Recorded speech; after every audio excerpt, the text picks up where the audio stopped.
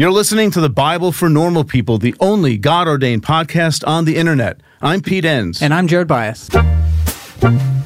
Welcome, everyone. Before we get started, we did want to mention that we have available a 6-week video series that we'd really like for this to be a resource for groups. So get your friends together, get people from your church together, and go through this 6-week video series or 6-part video series. You don't have to do it over 6 weeks. No. You could do it over, you could binge it. You can do it before breakfast. You could binge it if you wanted to, a whole day. But it's on How the Bible Actually Works, which is the popular book by Pete Enns, where we take a deeper dive. Well, I mean Pete. You're always a part of this, Jared, in one way or another. Yeah. You know so that. Do you want to say a word about this series? Yeah, it was fun to do. It was a fun book to write, and I think there are some important things that I talk about in that book that I think are really great for thinking about the Bible differently and thinking about our faith differently.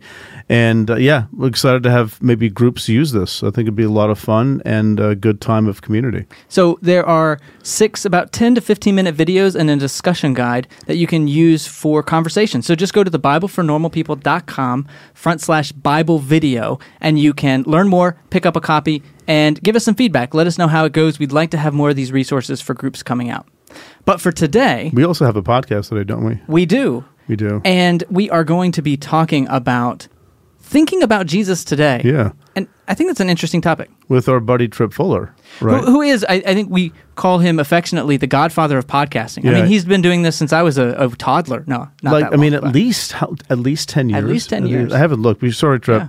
We should have checked how long you've been doing it. But a lot longer than we have. Yeah, and he's got hundreds and hundreds of episodes. Homebrewed Christianity. Yeah, and our topic is thinking about Jesus today. We'll just let the episode speak for itself because you really can't summarize it in a tweet. It's just not going to happen with Tripp Fuller. When we say Jesus is the Christ, then we're not just talking about Jesus as a historical figure or a way for us to understand and encounter God. We're talking about how we situate ourselves in the world. A disciple, when they show up in the world, is informed and shaped by Christ.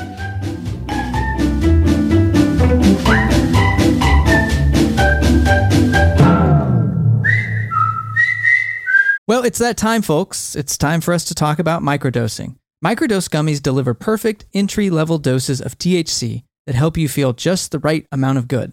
Microdosing can help you get into a relaxed, focused zone easier and stay there longer. It has benefits for workout recovery, sleep, anxiety relief, boosting creativity, and even pain relief. You know, Jared, I have a really good friend of mine who saw that I was taking microdose gummies, and she said, "Can I try some?" And so I gave her some of the sativa strand, and she said it has made such a difference for her at work and just in general, just feeling more alert and more focused. And it's quite amazing. So get 30% off your first order plus free shipping today at microdose.com. Promo code NORMALPEOPLE. That's one word. It's available nationwide. That's microdose.com. Promo code NORMALPEOPLE for 30% off and free shipping. Microdose.com. Promo code NORMALPEOPLE. The question that I would have to start this is, how do we connect this Jesus figure to us today? Like it seems like a perennial challenge of the Jesus of history and connecting it with this person that we call the Christ. Mm-hmm. So how do we do that? Well, I mean, in one sense, people are doing it all the time, right? So if you just think of how many Christians there are in the world, and the way they connect Jesus to all sorts of stuff that can be really ugly, violent.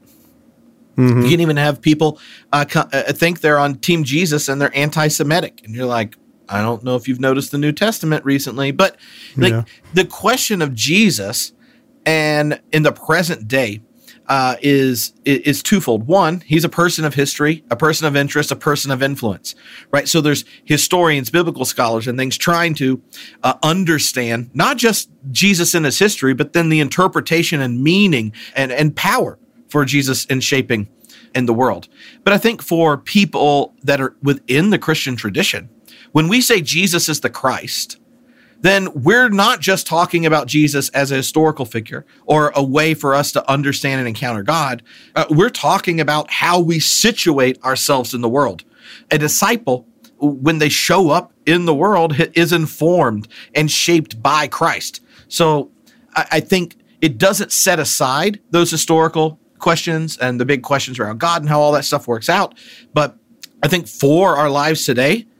What if our fidelity as disciples in the version of Jesus we've been given is wedded to principalities and powers, say white supremacy, Christian nationalism? I don't know, those are just a few off the top of my head. Mm-hmm. And then if you use the gifts of historical research and you discover that the one we call Lord, second person of the Trinity, eternal Son, an image of the invisible God, is diametrically opposed to those top-down totalitarian cross-building powers. That's a problem. Well, then it is a problem. And it's actually real good news that there's a whole bunch of people that call Jesus Lord if the way of Jesus is actually liberatory and life-giving and can invite us to address a lot of the problems facing the world. So the historical angle is important, a historical figure, and you look into Jesus in context. But then you said, how about the Christ part? What does that even mean? Jesus the Christ, Well, I got my own answers. I want to hear your answers. But, what is it? Well, first, it's obviously his last name. Yes. And H is his middle initial, right? Okay, got it. As, of course. I've read that on the internet. I think the word Christ is important just because it so often is used as if it's an immediately obvious title, right? But it has a history. It connects to the Messiah in Jewish tradition, the anointed one. And if you just start paying attention to Hebrew scriptures, even my friend like Pete, he'll even point out that there have been a bunch of people that they're anointed ones of God, and they are not God from God, the source of all creation and things like that. Right. So even the identification of Jesus as the Christ, when you look at the multiplicity of ways it shows up in the biblical tradition, and in particular, I think for Jesus in his historical moment, Second Temple period Judaism, eschatologically informed in the face of Roman oppression, then when we call Jesus the Christ, it means something socially, culturally, politically, religiously. And it's about how we as disciples that identify Jesus as the Christ show up in those spheres, in the social, the political, the cultural, the religious. Mm-hmm. But the Christ doesn't take us outside of history, if this isn't getting too abstract, but because it does mean something in the first century world. Mm-hmm. And can we throw in the word here, Lord Jesus Christ? Is that sort of another angle to take on this? I sort of see both Jesus and Christ as very much historically anchored and situated ideas. I guess what I'm working at here, Tripp, and again, correct me if I'm just going off in a way different place, but I hear, the Jesus of history and the Christ of theology, right? Yeah. That seems to be sort of an angle that a lot of people are taking and talking about Jesus, and not to get off on this rabbit trail, but is that a good way to think, to make that kind of distinction of, the Christ is what we talk about when it's more the heavenly, post-resurrection thing rather than the earthly thing?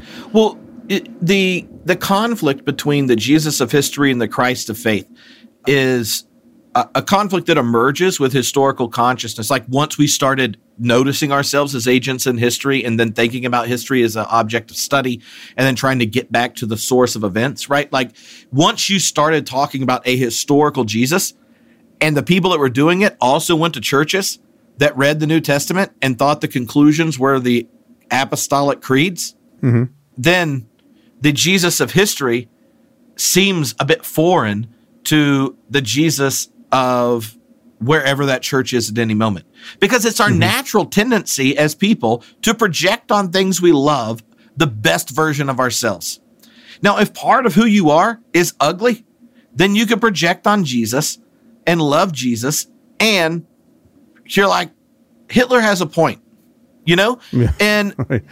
Yeah. And so the Jesus of history and the Christ of faith, that tension exists, and it can be fruitful for both people of faith today to help us figure out in what ways have our own projections and ideologies been thrown on Jesus. And also the Jesus of history, if you pay attention to much of the history of it, that even happens with the historical Jesus, right? So there's multiple stages of the quest for the historical Jesus. I use scare quotes.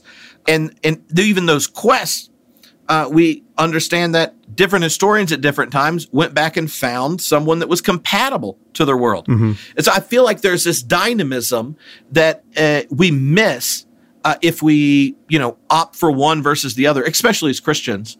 But the first thing you said when you added the Lord part on, the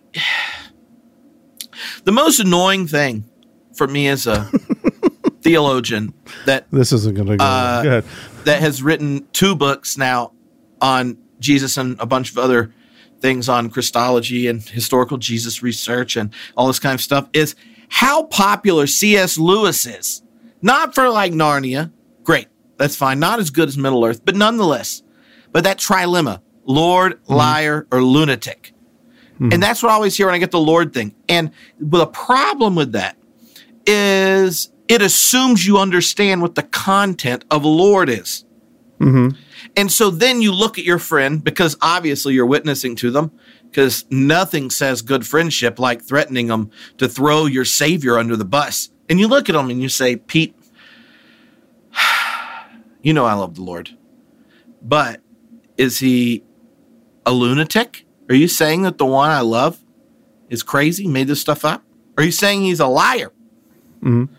Or is he Lord? Right? Like that trilemma assumes that the Jesus of history, in the early church, meant the same thing by Lord as we do, and claimed identity with God, and that you either have to call him crazy or a liar, or you don't agree. And I don't know New Testament scholars that in early church historians that think that's the case. And the crazy thing is, the Gospels themselves, what's the big question? It is not whether or not Jesus is Lord. Matthew, Mark, Luke, John, very clear, Jesus is Lord. What they are pointing out throughout is that the content of what it means for the person, the disciple, in the community of disciples, when you call Jesus Lord, what does that mean?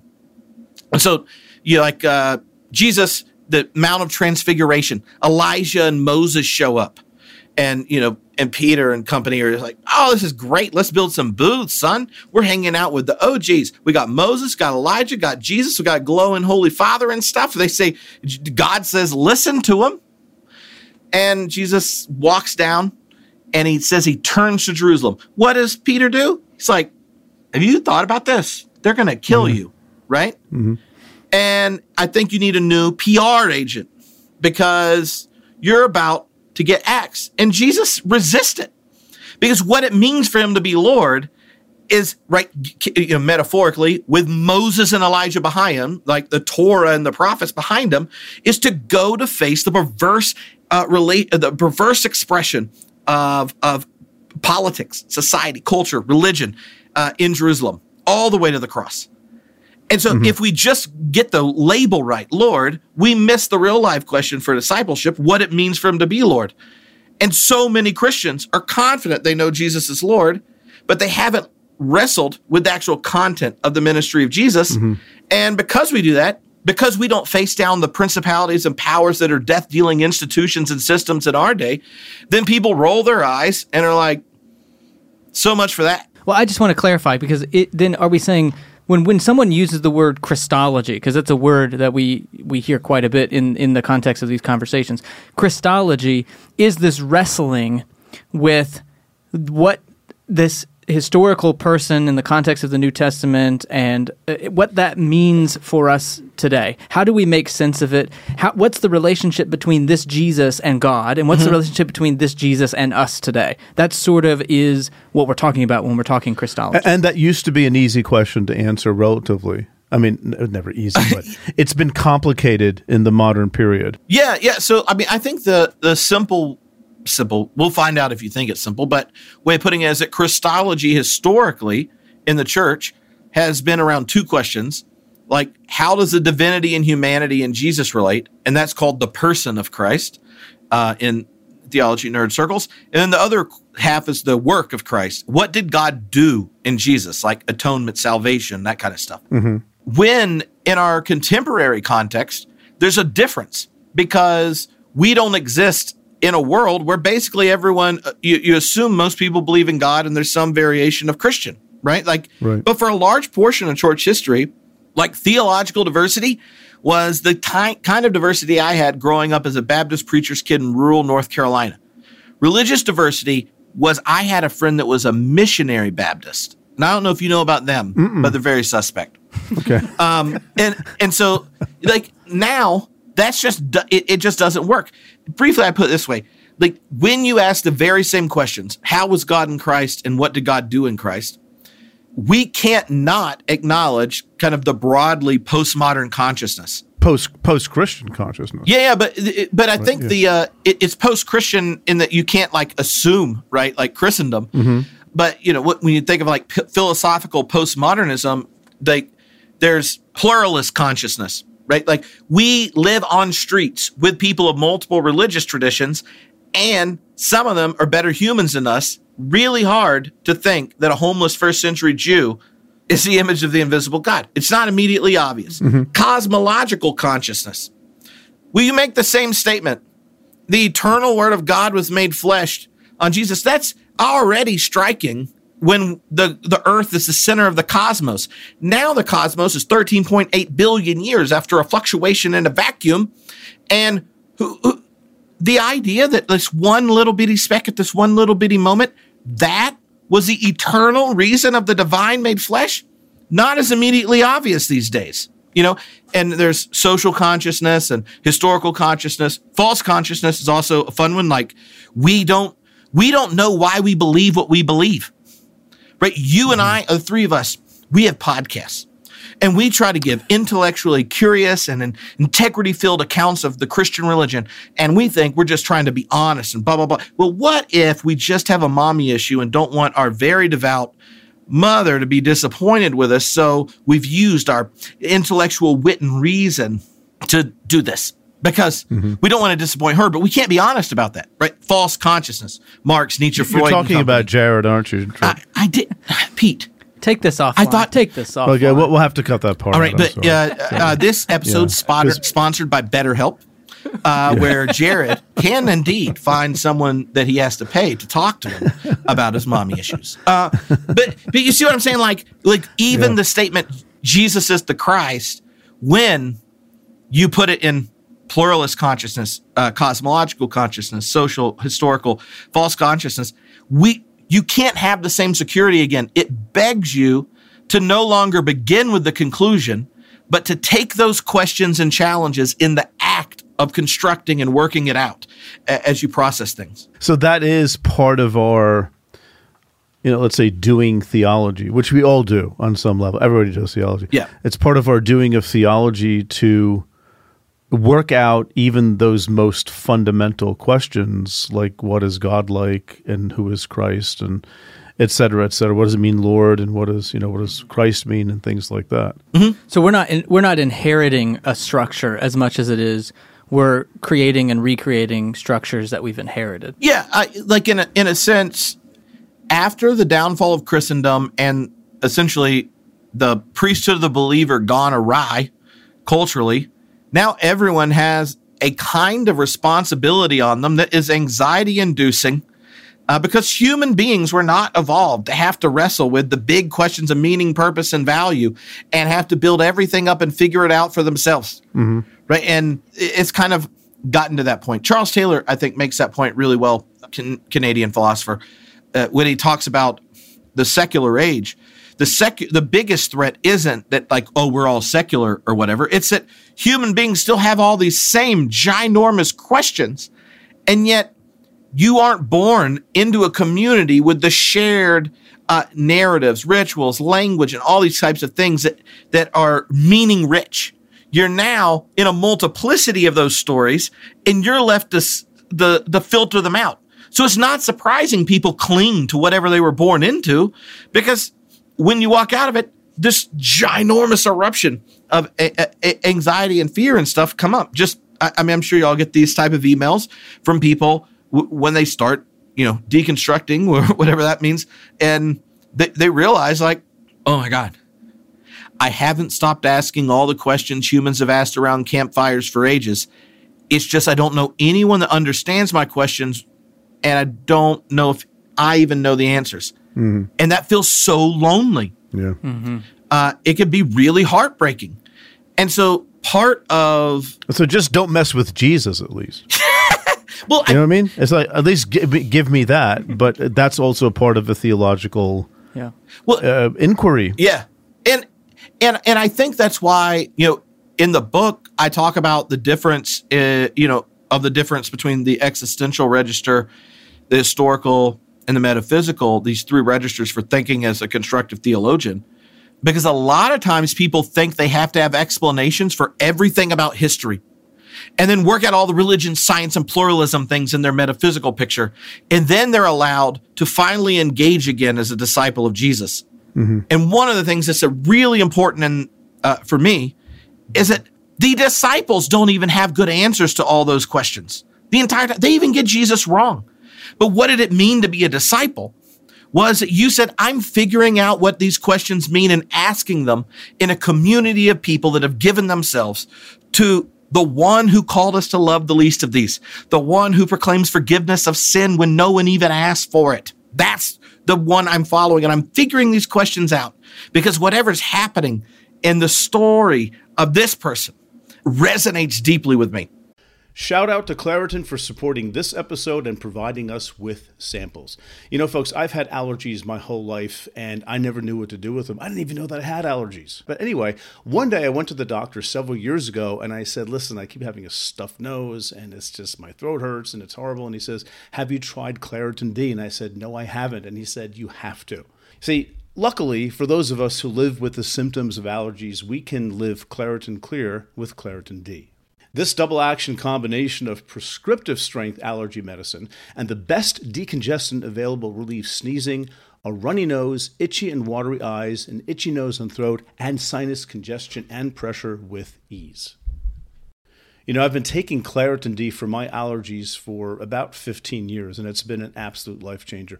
I can go for hikes without my eyes watering like a fountain. I can speak without feeling like a frog has jumped into my throat, and my nose isn't stuffed all the time.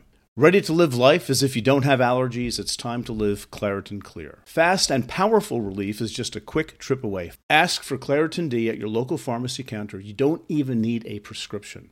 Go to Claritin.com right now for a discount so you can live Claritin Clear. Use as directed.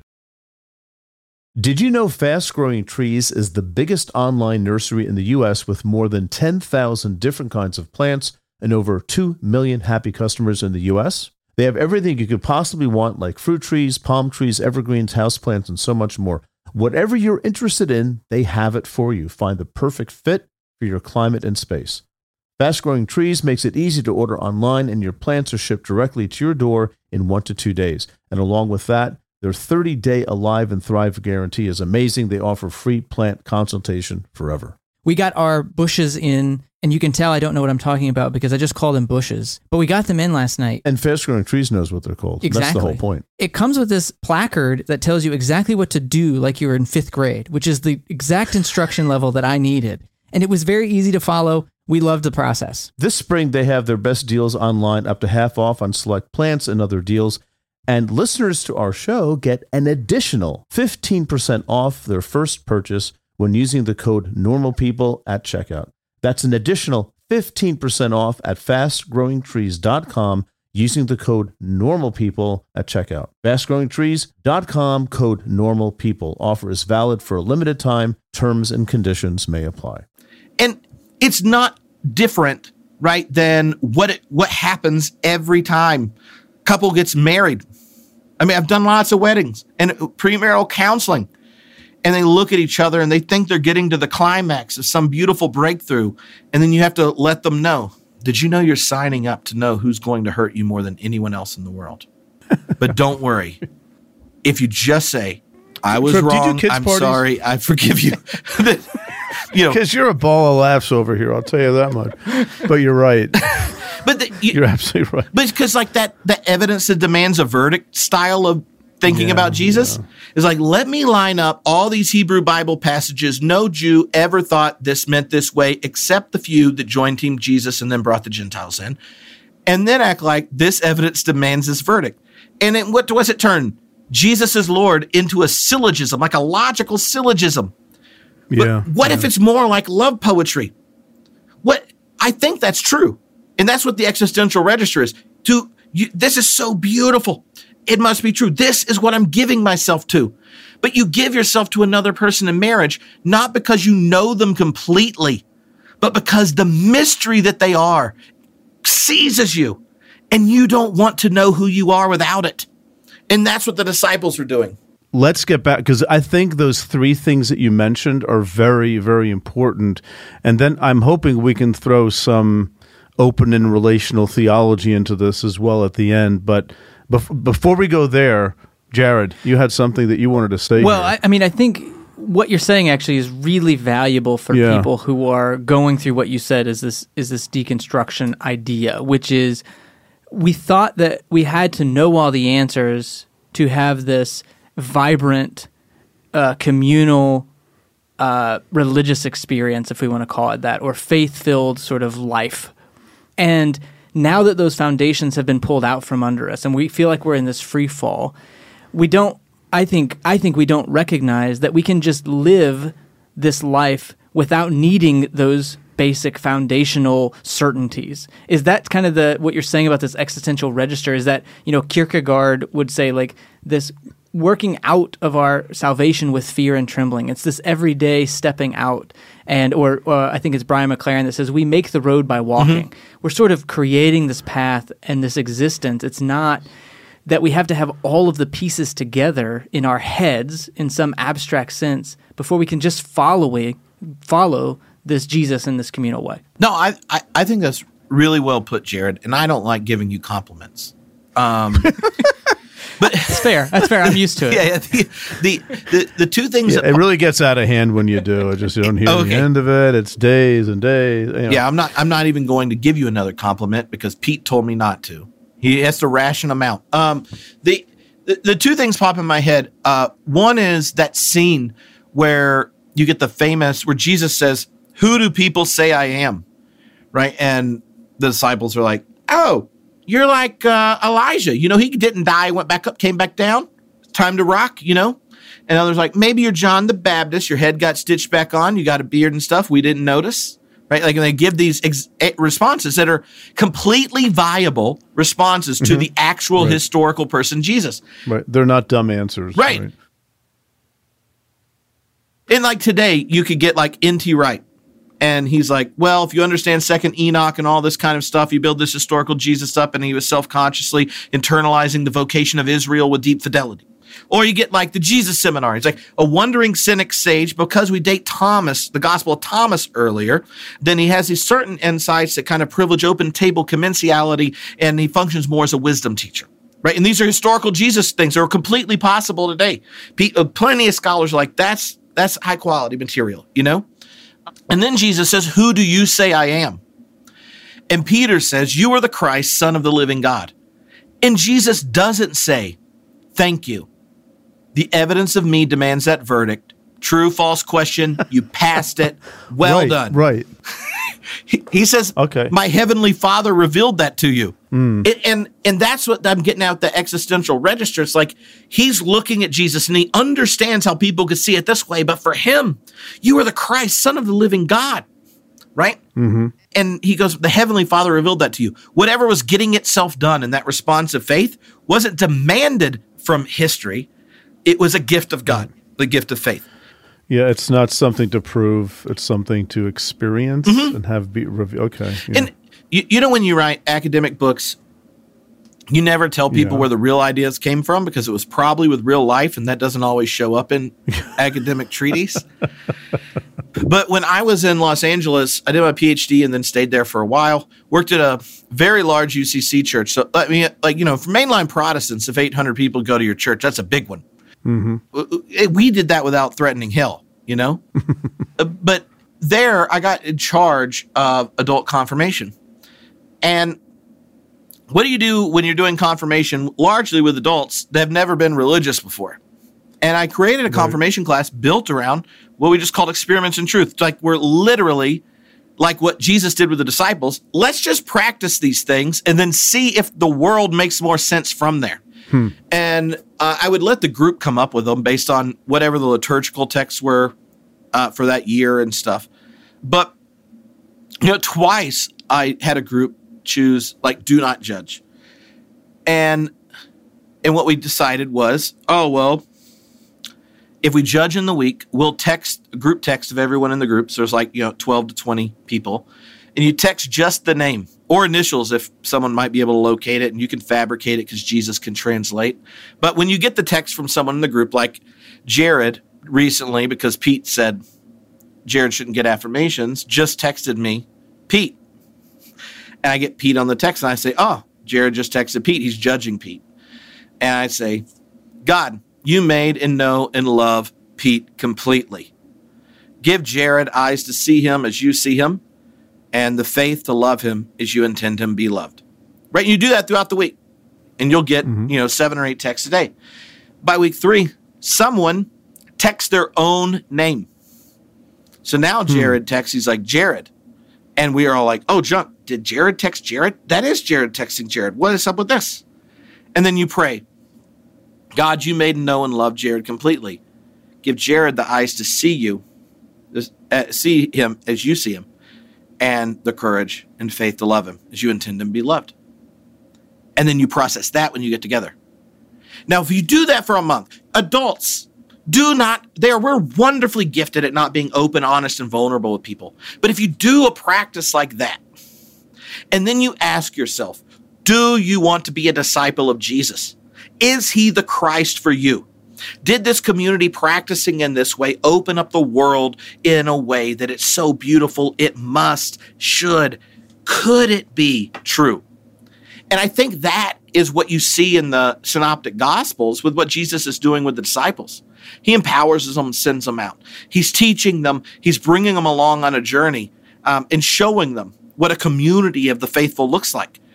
And from there, when you say, ask if you're the Christ, like, do you want to be confirmed that the identity of your baptism becomes your conscious decision? It's not about answering the questions I was trained as a philosophical theologian to answer. Mm-hmm. And that's okay. But I did write a philosophical theology book about it. Well, that's okay. I mean, we can live in that, but you're saying that there's this, I mean, you use the term existential register. Can you say that, can you put a different term on that for people for whom existential means nothing? Yeah, it's like speaking from the bowels. Okay. Like when when you're sitting there and you're like, I have to tell this person I'm sorry. I really hurt them. And all of your insides are twisted up. Or you're going to ask someone to marry you. Or whenever you get in those places where your whole being's present and you're like on the precipice, that's like an existential decision. Your finitude's before you, the possibilities are before you, and you're like, Those are when like humans are most humaning. Eye contact when you make love, symphony and you're resonating with all the people, that kind of thing. And so when you call Jesus the Christ, then it's about how do I locate myself in my most human moments in the world? And for me, I think that means something like God's at least as nice as Jesus. God's desire is not just for you to understand yourself as love, but your neighbor and your enemy in all creation. And that we're to order our lives and our communities to those ends so that we participate in God's work for the liberation and life-giving well-being of all things. And you do that not because you have to, but because you get to, because you're in love. It's like when you wash the dishes because you know your partner values it, or you smell the baby poop, and you're like, I got it, right?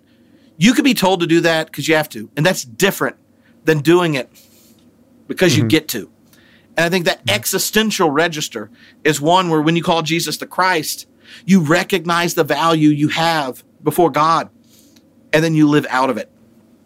And Jesus has mediated that to me and to plenty of others. But I don't think that doesn't mean everyone has to come to Jesus to have this encounter. But it does mean that it doesn't happen outside of real relationships and in communities. And this is the one that I've been blessed with. And I'm happy to invite people into it. But I don't think it's like I don't have some monopoly. So is this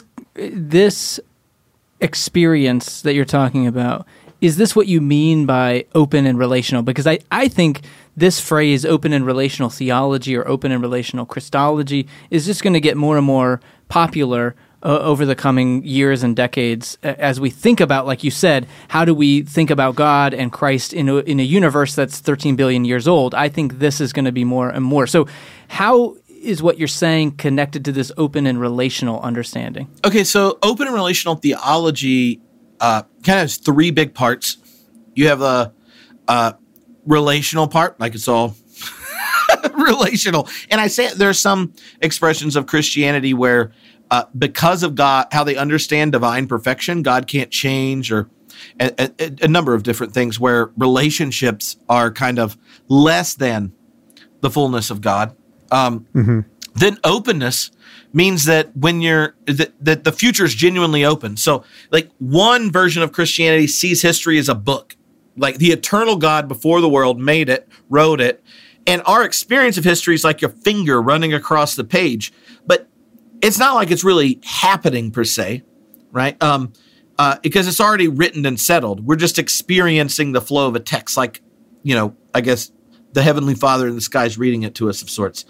An open perspective doesn't see God's sovereignty and divinity because God wrote the book and holds it completely. It's more like God is the ever-loving parent who holds our hand with a flashlight. And so the openness of the world, the temporality of the world is internal to God. It's just God is the infinite God of love that's faithful with the flashlight, shining it forward. So God knows more of what's immediate and less of further out because the future genuinely involves creaturely cooperation and participation or resistance to God's desire. But the sovereignty part, the God being God, is that no matter what happens, the one who goes with the world into the future is the infinite God of love who's holding the flashlight, inviting us to participate in the loving relationships, the loving relationship of the divine life. And so the third part of open relational theology is that God is love, and there's no remainder, right? There's nothing outside of the fullness of love. There's no dark side of God or whatever. So connect that to Christology. This idea of an open relation, that is a different way of thinking about God that probably many people have grown up with. But let's connect that to Christ and incarnation and that kind of business. Yeah, so an open and relational Christology will then ask yourself, well, if God is incarnate in Christ and you don't have a picture of God outside the world writing a book outside of time and then inserting, right, Jesus in it, then how is the eternal Logos and Spirit of God participating in the temporal open process such that Jesus is indeed the eternal Son, the incarnate one? You see how these images that are in scriptures, right? Because a certain part of the church assumed a vision of God where history's a book and God, these type of things, you develop a theology, but the actual language that exists in scripture and such, images are there. So how do you rethink it if you have a different metaphysical commitment? And, part of hold on. What do you mean by metaphysical commitment? Oh, yeah. Explain that. There's two sides of it. One is open relational theologians, along with a lot of their Jewish friends who are biblical scholars, say the classical Christian God has attributes that sound more like Greek philosophers than Yahweh. And y'all have had plenty of Pete's Hebrew Bible friends. So here. the omnis, omnipresent, omniscient. Yep, they're very overrated in the Greek form, especially omnipotence. Ooh. But the other side of the biblical witness, God seems immanent and involved in participating in the flux of history and creation. Like even the prophets are like, if you do this, I'll do this. But if you do this, I'll do this. Or I repent, I change my mind, all that type of stuff. God has pathos, right? That's like below God's pay grade for certain parts of the church history's vision. This show is sponsored by BetterHelp. Pete, I've been pretty emotional this week, and I was trying to reflect on why that was. And it turns out, my best friend from college just died. My mom's been in the hospital, and I just haven't taken the time to reflect and process all of that. And it's been coming out in all these wonky ways. And that's exactly what therapy can help with. That's really been my experience with therapy as well. I've benefited tremendously from therapy, and I think lately I've been able to get to the point of why. It's learning to look at your situation more as an observer from the outside instead of just reacting to things just thinking about it and processing the information, I find a lot of the problems become more manageable that way. And that's what therapy does for me. So if you're thinking of starting therapy, give BetterHelp a try. It's entirely online and it's designed to be convenient, flexible, and suited to your schedule. Just fill out a brief questionnaire to get matched with a licensed therapist, and you can switch therapists at any time for no additional charge. Get it off your chest with BetterHelp. Visit betterhelp.com/BNP today to get 10% off your first month. That's BetterHelp, HELP.com/BNP. A calling is a powerful thing. It's a very strong belief that there is something bigger for you. It's about who you are and where you're going in life. You may be in college, you may be halfway through a career, but you want something different. There's a place for you at Union Presbyterian Seminary, where students are prepared for a call to ministry. At Union, you will find a diverse community. You'll find students from different denominations and professors who will listen to you and challenge you. You'll find people who help you find your own path. You'll find a school where financial realities matter. Union offers generous financial aid, and it meets you where you are with 3 different platforms for learning: residential, online, and hybrid. You'll find a world-class faculty who will invest in you, a community long after you graduate that supports you and equips you for service and for leadership. Safwat Marzouk, who has been on the podcast here on the Bible for Normal People, is a faculty at Union Presbyterian Seminary and is slated to write one of our upcoming commentaries. It's no secret, if you're a listener of the podcast, how much Pete and I have relied on our seminary education and how much that has shaped our view of the world and all of our work here at the Bible for Normal People. It's your call. Respond with Union Presbyterian Seminary. To learn more, go to upsem.edu or email admissions@upsem.edu. But the other side is, like I mentioned earlier, the cosmological consciousness. Like once you like look at the world scientifically, it gets a lot harder to preserve a picture of God that hasn't been dramatically shifted and changed by our scientific worldview, the kind of big history picture that comes from science. So both of those reasons and the problem of evil about omnipotence kind of led for a group of different theologies that group together as open and relational. And some of them that are more evangelical tend to make exceptions on some of the open relational rules to make sure you keep certain Christian doctrines like the incarnation, the resurrection, that kind of stuff. And others are like, let's rework what those things mean such that we probably don't really mean them anymore. What I was trying to do in my book was get as high of Christology as possible and read the biblical testimonies as robustly and intensely as I could without breaking the open relational rules, like with intervention for the incarnation, for example, such then you ask, well, why didn't you intervene? Insert the time, like anytime there's unjust suffering and death. But also that you don't relativize the claims to basically just being, one group's poetry. So that was kind of the task of the book. That is a struggle. It is. I don't, and every time I, look back at what I said, I can't decide if I was good at it. But I'm not going to tell you what the bad parts are till after everyone purchases multiple copies for their friends. Well, what's the import of a lot of this? So, for the person who's really wrestling with those questions, what you said, who is Jesus? Because for us, in my tradition, to answer the question, who was Jesus historically, was the only answer to that that mattered. So there wasn't this existential where it wasn't who is Jesus to you? How is this an embodiment in your life? It really was. The only question is the historical question, and that once that gets ripped out from under us, it has to be a reframing altogether.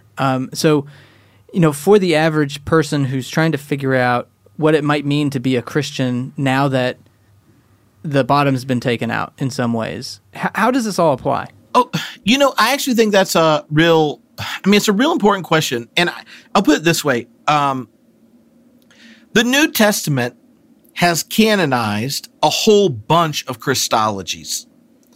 And I mean, like the conclusions you get to the big questions, like who is Jesus and what did God do?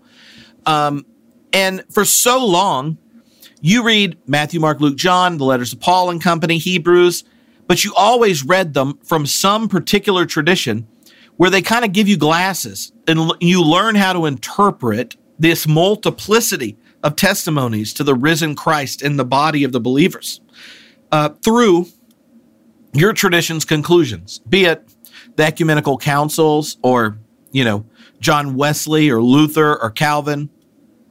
And I think that we're at a place where, because people have encountered the tradition in more and more parts of the church are narrow what you're allowed to believe because they're insecure about, once you get rid of finality and closure and certainty, people jump out the room. Well, interesting enough, the early church was brilliant on this move. We canonized a whole bunch of answers that don't line up. Mm-hmm. Jesus doesn't even die on the same day in all the Gospels. Do you realize that?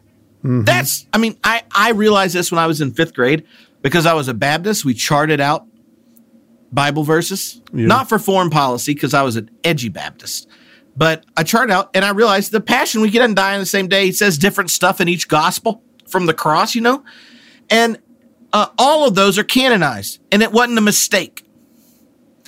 That, and underneath it theologically, and each of those authors of the 4 Gospels, and then the other authors in the New Testament, have different answers to who Jesus was and what God did.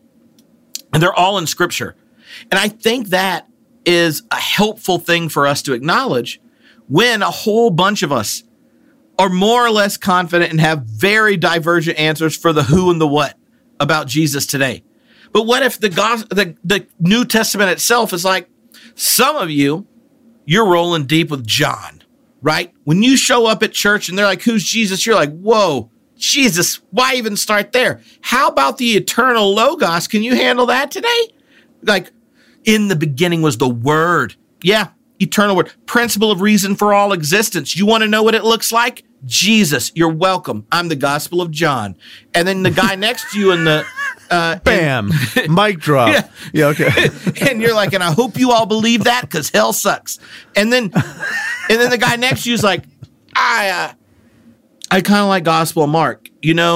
Jesus is kind of angry and frustrated the whole time, thinks the world's about to collapse, not sure his disciples are worthwhile, and he dies feeling God completely abandoned him. And some people tacked on a thing for the resurrection, but it says they didn't tell anyone. And you're just like, whoa, that's a very low Christology. I'm not sure that's acceptable. You're like, yeah, it is. Y'all canonized it. I'm a member, right? And just think of how the New Testament includes a multiplicity of answers. I'm here even though I'm not sure I'm going to tell anyone and Jesus felt like God left him out, Mark, to eternal God, John, and things in between.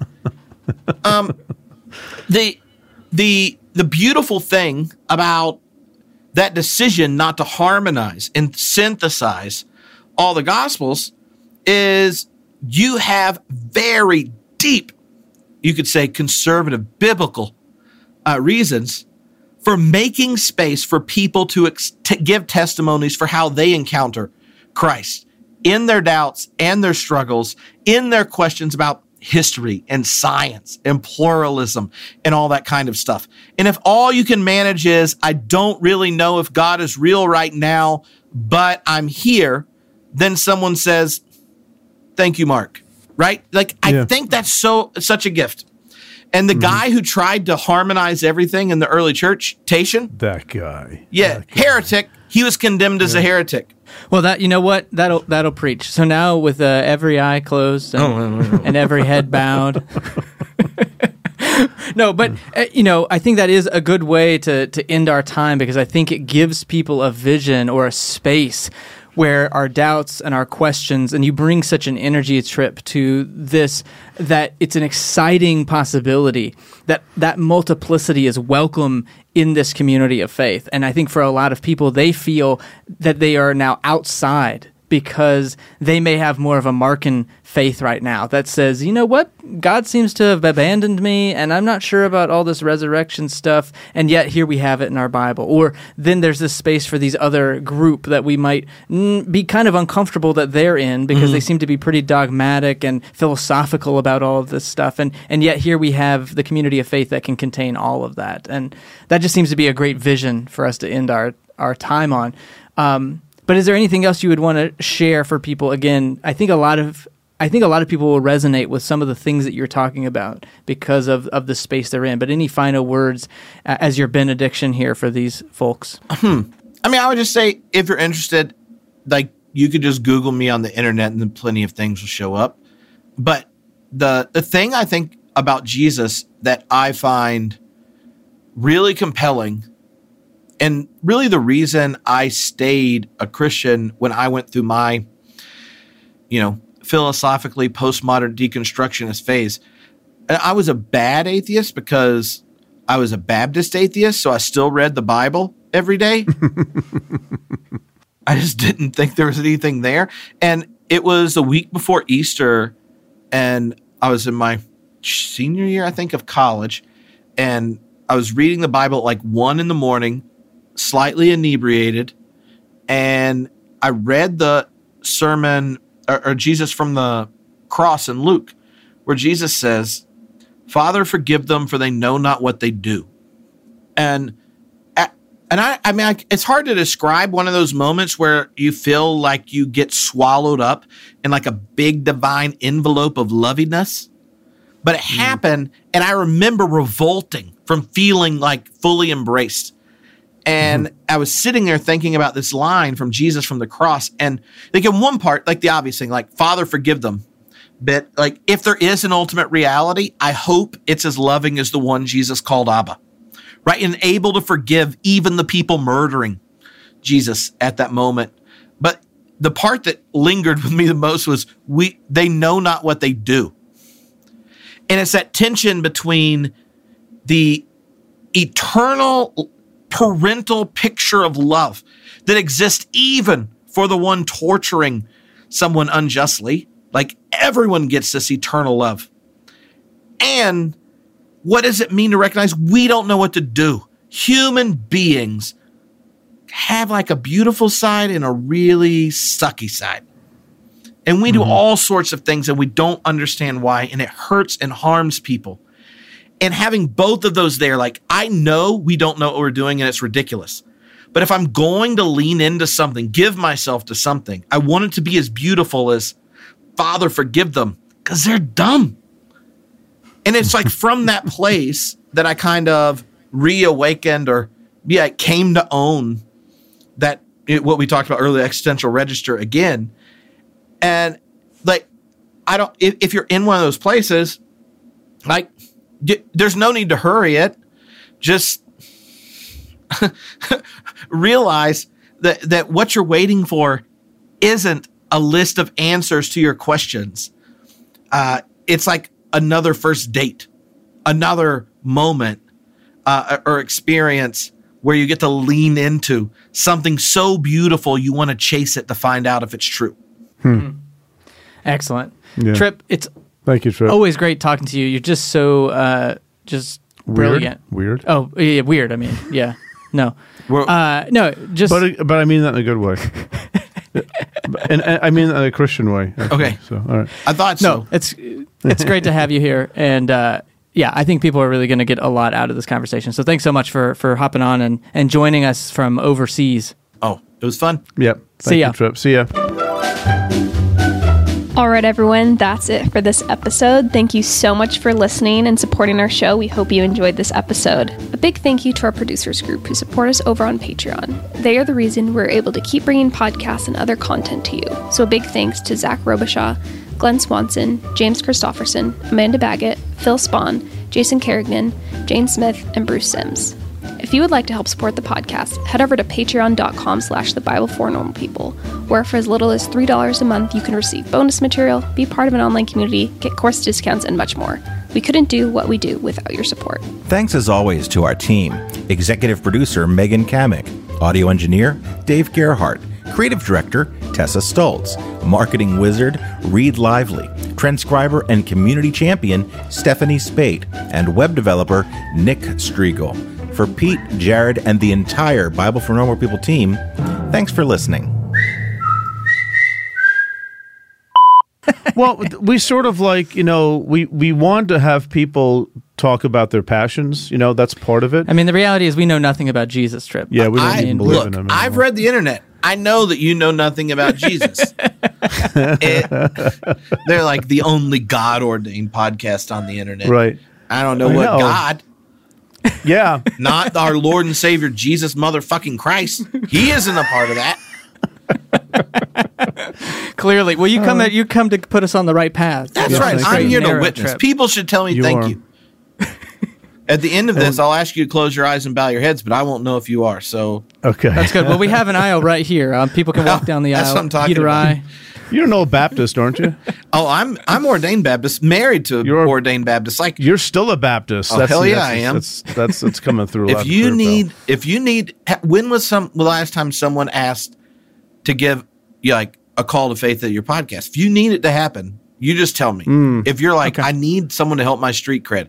So if Tripp manages to identify with every Christological heresy, but with passion, and we need to help his PR at the end, we'll just ask him to give an invitation. But we won't ask him to close their eyes. They might be driving. It's lunchtime at Tim Hortons, and we're serving up a special deal just for you. Our new $5.99 lunch deal includes your choice of any lunch sandwich and a side of crunchy kettle chips. Because what's lunch without a little crunch? And the sandwich choice is all yours, like a ham and Swiss, Chipotle chicken wrap, BLT, and more, made to order just the way you like it. Tim Hortons' new lunch deal. Simple, delicious, and just $5.99. Now that's a good deal. Only at your neighborhood Tim's. U.S. only. Price and participation vary. Terms apply.